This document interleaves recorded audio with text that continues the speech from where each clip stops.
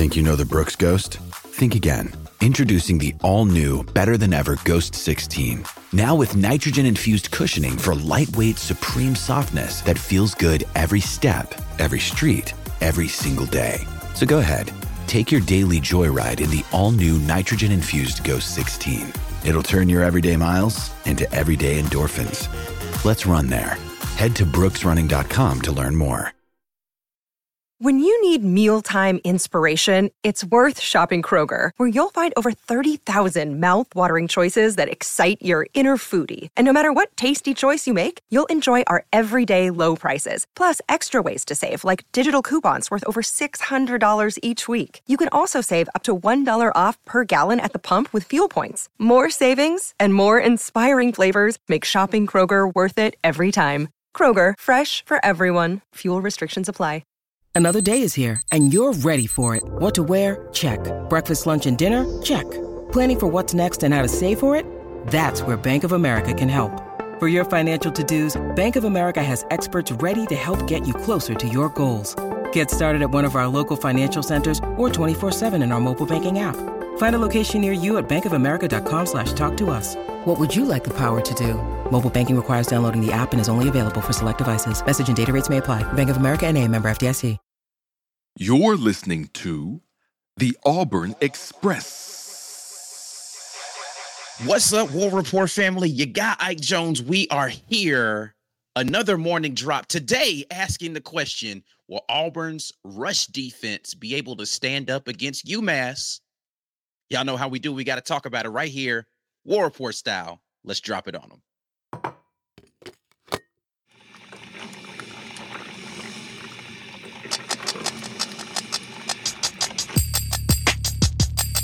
You are now listening to the War Report.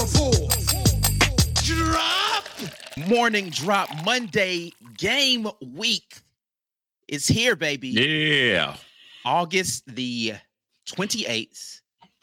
Auburn versus UMass going down Saturday at the Plains of Jordan-Hare. The inaugural, the first Hugh Freeze football game. Auburn ready to take battle against the Minutemen coming down from the University of Massachusetts. Mike G, how we feeling this morning? I'm feeling good, man. Listen, it's game week. We have football back, and I think that people are happy to have football back. So ready to talk about actual football, not probabilities, not possibilities, actual football. Yes, indeed. We are starting a new theme for the Monday coming into every game where we will look at either proactively look at a statistic going forward or retroactively look at a statistic going back. And today's Monday metric is going to be around the run game. That's the big question mark, I think, in everybody's mind about Auburn. Hearing reports coming out of fall camp and scrimmages is, can Auburn stop the run this year? And I think it's going to be crucial for Auburn versus UMass to get that done, having watched them play a little bit this weekend.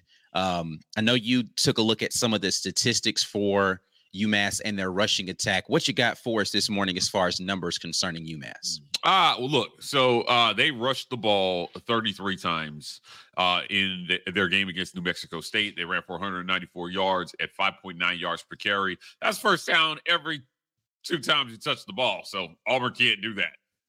Most of that, though, was the quarterback.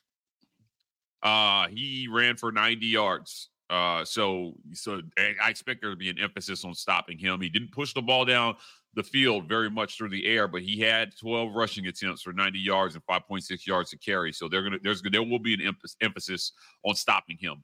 The lead running back, K'Ron Lynch-Adams, had 14 rushes for 74 yards at 5.3 yards per carry and 2 touchdowns.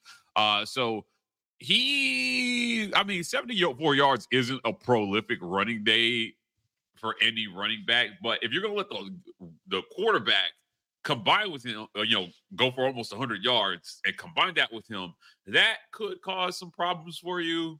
right? All of a sudden play action starts to look a little bit more effective once the quarterback's getting loose, and it could make that first half look a little lopsided, kind of like what we saw versus USC versus San Jose State. Not in terms of play calling, but it was a slow kind of start. San Jose State was able to find the end zone with some success early before they eventually showed up as the superior team. So I still expect Auburn to win this big, but let's watch this run defense that we've been talking about versus a team that definitely likes to run the ball and use their quarterback to do so. Yeah, I think the big thing is trying to guard against the QB run, as you already said. If you all are in here, make sure you're doing the necessary, which is sharing the video at the War Report on social media. Let's get the word out, get these numbers up in here.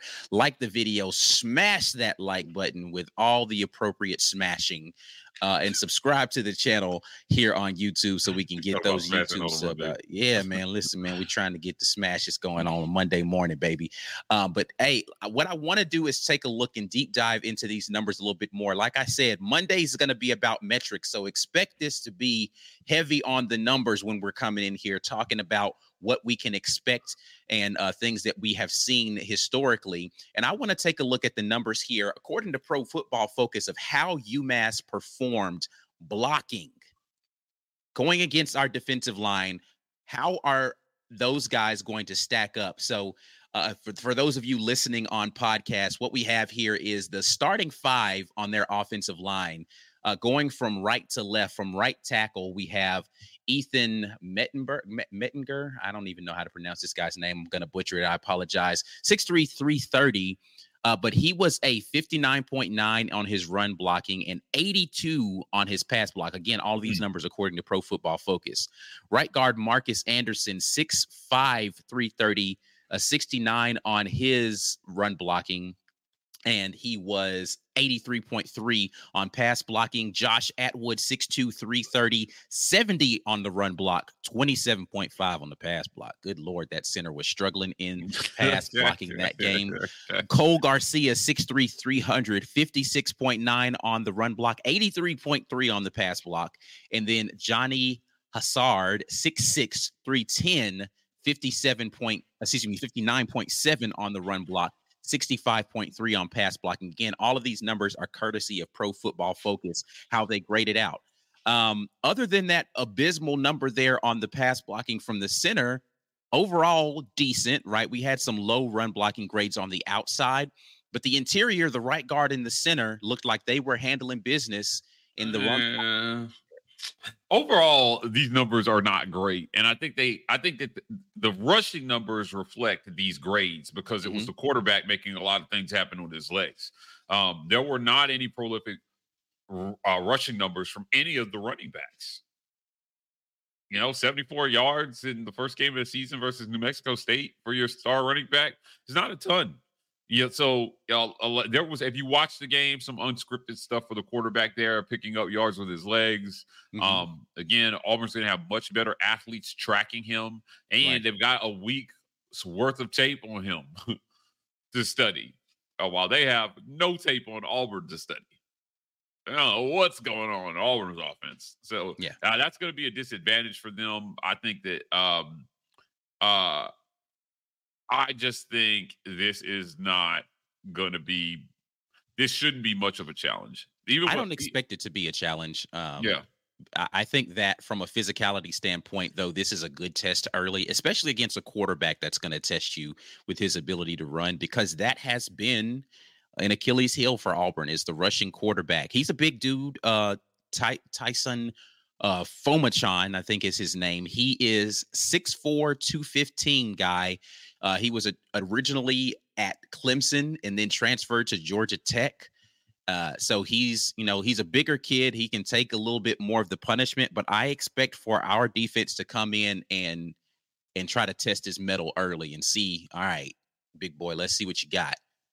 And hopefully we're able to withstand whatever the initial punch is that UMass is going to try to throw out there. I expect them to throw, like, they're a spread option offense. They're running a lot of the same kind of concepts that our defense has been used to seeing during the fall. So it shouldn't be complete. And listen, they've been doing that with Robbie Ashford as the quarterback running the spread option stuff. So if they can track down Robbie Ashford, then I don't think they'll have a problem tracking down Tyson Fomachan. Right. Listen, yeah, you're right. They have had practice tracking an elite athlete at quarterback. An elite athlete. That is an advantage when you play a mobile quarterback. I don't know how else to say it. We talk all the time about how going up against the best athletes in practice, when those are the best athletes you see, there's no surprises for you on Saturdays. So, again, I don't see any elite athletes for UMass. I just don't. I didn't see that on Saturday. A lot of people felt like they were better than they thought they were going to be. And I think that New Mexico State was just worse than everybody thought they were going to be. Yeah, New Mexico State did not look particularly ready for that game in a lot of different ways. Their athleticism didn't seem to be very high, especially at the second level. There was a lot of bad tackling in this game. Now, listen, I think UMass, the quarterback, made some good throws in that game, and he definitely showed his ability to run.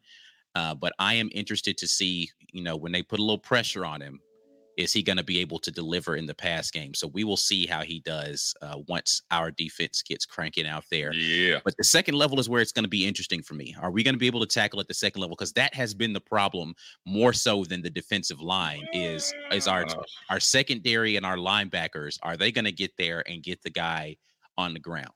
Yeah, you're talking about linebacker play, right? And that is a great question. We've been hearing some good things about Nixon, some of the other guys in that secondary. I'm super interested to see how they're going to play too. Again, I see some talk in the chat. We'll get to that about the defensive grade I gave yesterday. But I'm telling you, until we've seen it, that's where I stand. Mm-hmm. Still we've seen it, that's where I stand. It is definitely a concern. I think it's a concern for the coaches, it's a concern for the players. And when you can learn something about your team when they struggle against bad teams. For sure. Right? So if there is no struggle, we don't gain too much from it, but we're maybe not as worried. If I'm a coach, right? I'm not as worried if they can buck. But if you do struggle, you got some problems, man, because it's only going to get harder from there. So you got to make some improvements. A lot of coaches feel like the biggest jump an improvement comes between games 1 and games 2. I don't know if that old adage is accurate anymore, but we'll see. So there's going to be some things that Auburn has to come away thinking we got to work on that after this game. I think fans should be prepared for that. That's why we're talking about run defense today, as we expect that might be one of those things. Again, I think they have superior athletes and they should win this game easily. But even in a win, you could see some things and be like, we need to work on that. And I think I have a feeling after the game, Auburn may be saying that about run defense. Yeah. Listen, it's a fair concern right now until you prove it that you've gotten better at it, considering the last few memories that we have of the Auburn rush defense. I don't think it's unfair for anybody to say, hey, let me see something before I jump out here and start, spiking the ball on the 1 yard line, talking about we scored a touchdown with it. Let's see him go out there and show something, because the last showing that we had from that defense in rush was A-Day, and it did look pretty, right? Like, so there's no need to be down on it, but there's also no need to go out here and start the parade of how we're going to go out there and dominate everybody. We should, from a physical standpoint, be able to go out there and dominate UMass, but they need to go out there and prove it this Saturday on the field. What's the number though? What do you want to see as far as the number is concerned for rush yards or rush or attempts? Not attempts, but yards per carry that you want to see the Auburn defense hold UMass under there. Under 4 yards per carry.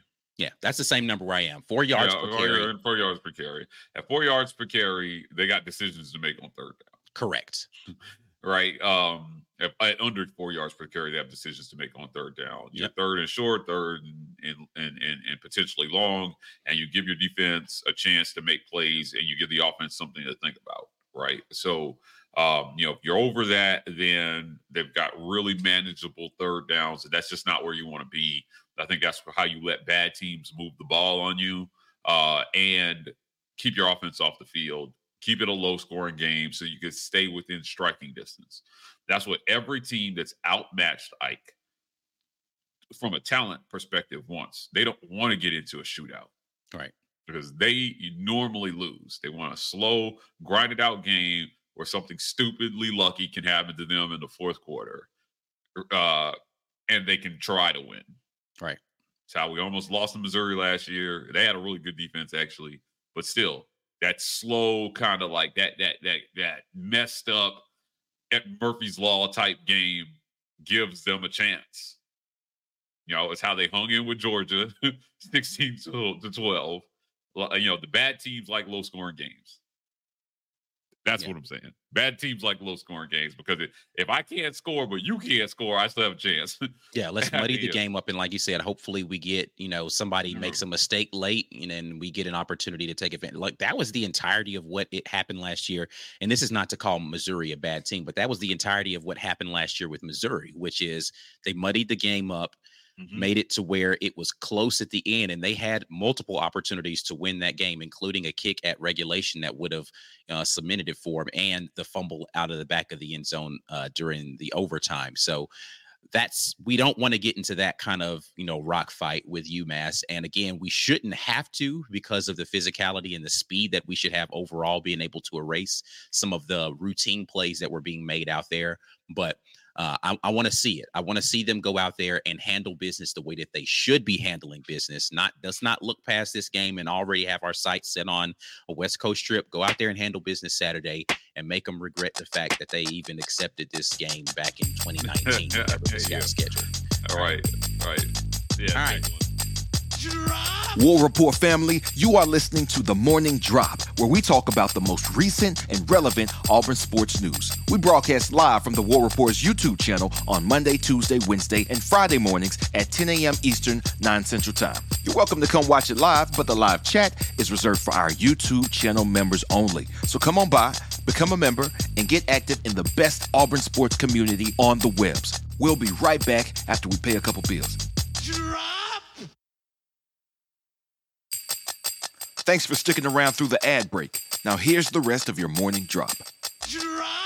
We are going to get into the comment section here and see what you guys are buzzing about today regarding all of the things concerning UMass game week here. And we're ready to get it going with Scott Chapman with the super chat, who says it's game week, baby. Let's go. Yeah, simply put, love it. I think a lot of people it's game week. I had tweeted out, what was the one thing everybody's expecting from in Auburn, like a Hugh Freeze-led Auburn football. And people overwhelmingly, Ike said, O-line, O-line, O-line, O-line, O-line. People are really excited to see what this new offensive line is going to play like and if they can dominate bad opponents. And if the running backs just get to run wild and free and the quarterbacks get 10 seconds to throw the ball every play, right? Like, yeah. It's going to be exciting, I think, the anticipation to see what will the line look like, because it's going to tell you a lot about what this season is going to go like and potentially how Auburn finishes as a quarterback by the end of the season. Yeah, absolutely. I think that it's going to be crucial for I'm less worried about our ability to go out there and mash them in the run game. And I'm not going to even say worried is the right word about the run defense, but if there is a chief concern for me, it is going to be that.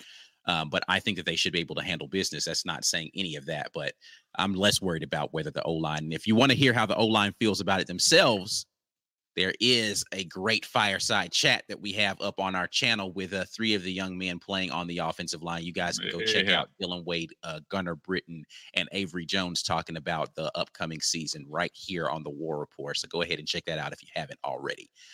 Let's get to the next chat here from Ant Robinson. Said, we should cover the spread the next 3 weeks, confident in our ability to handle business against UMass, Cal, and Samford in the first 3 weeks of the season. Yeah, look, this is what it is. You hope you go into Texas A&M 3-0.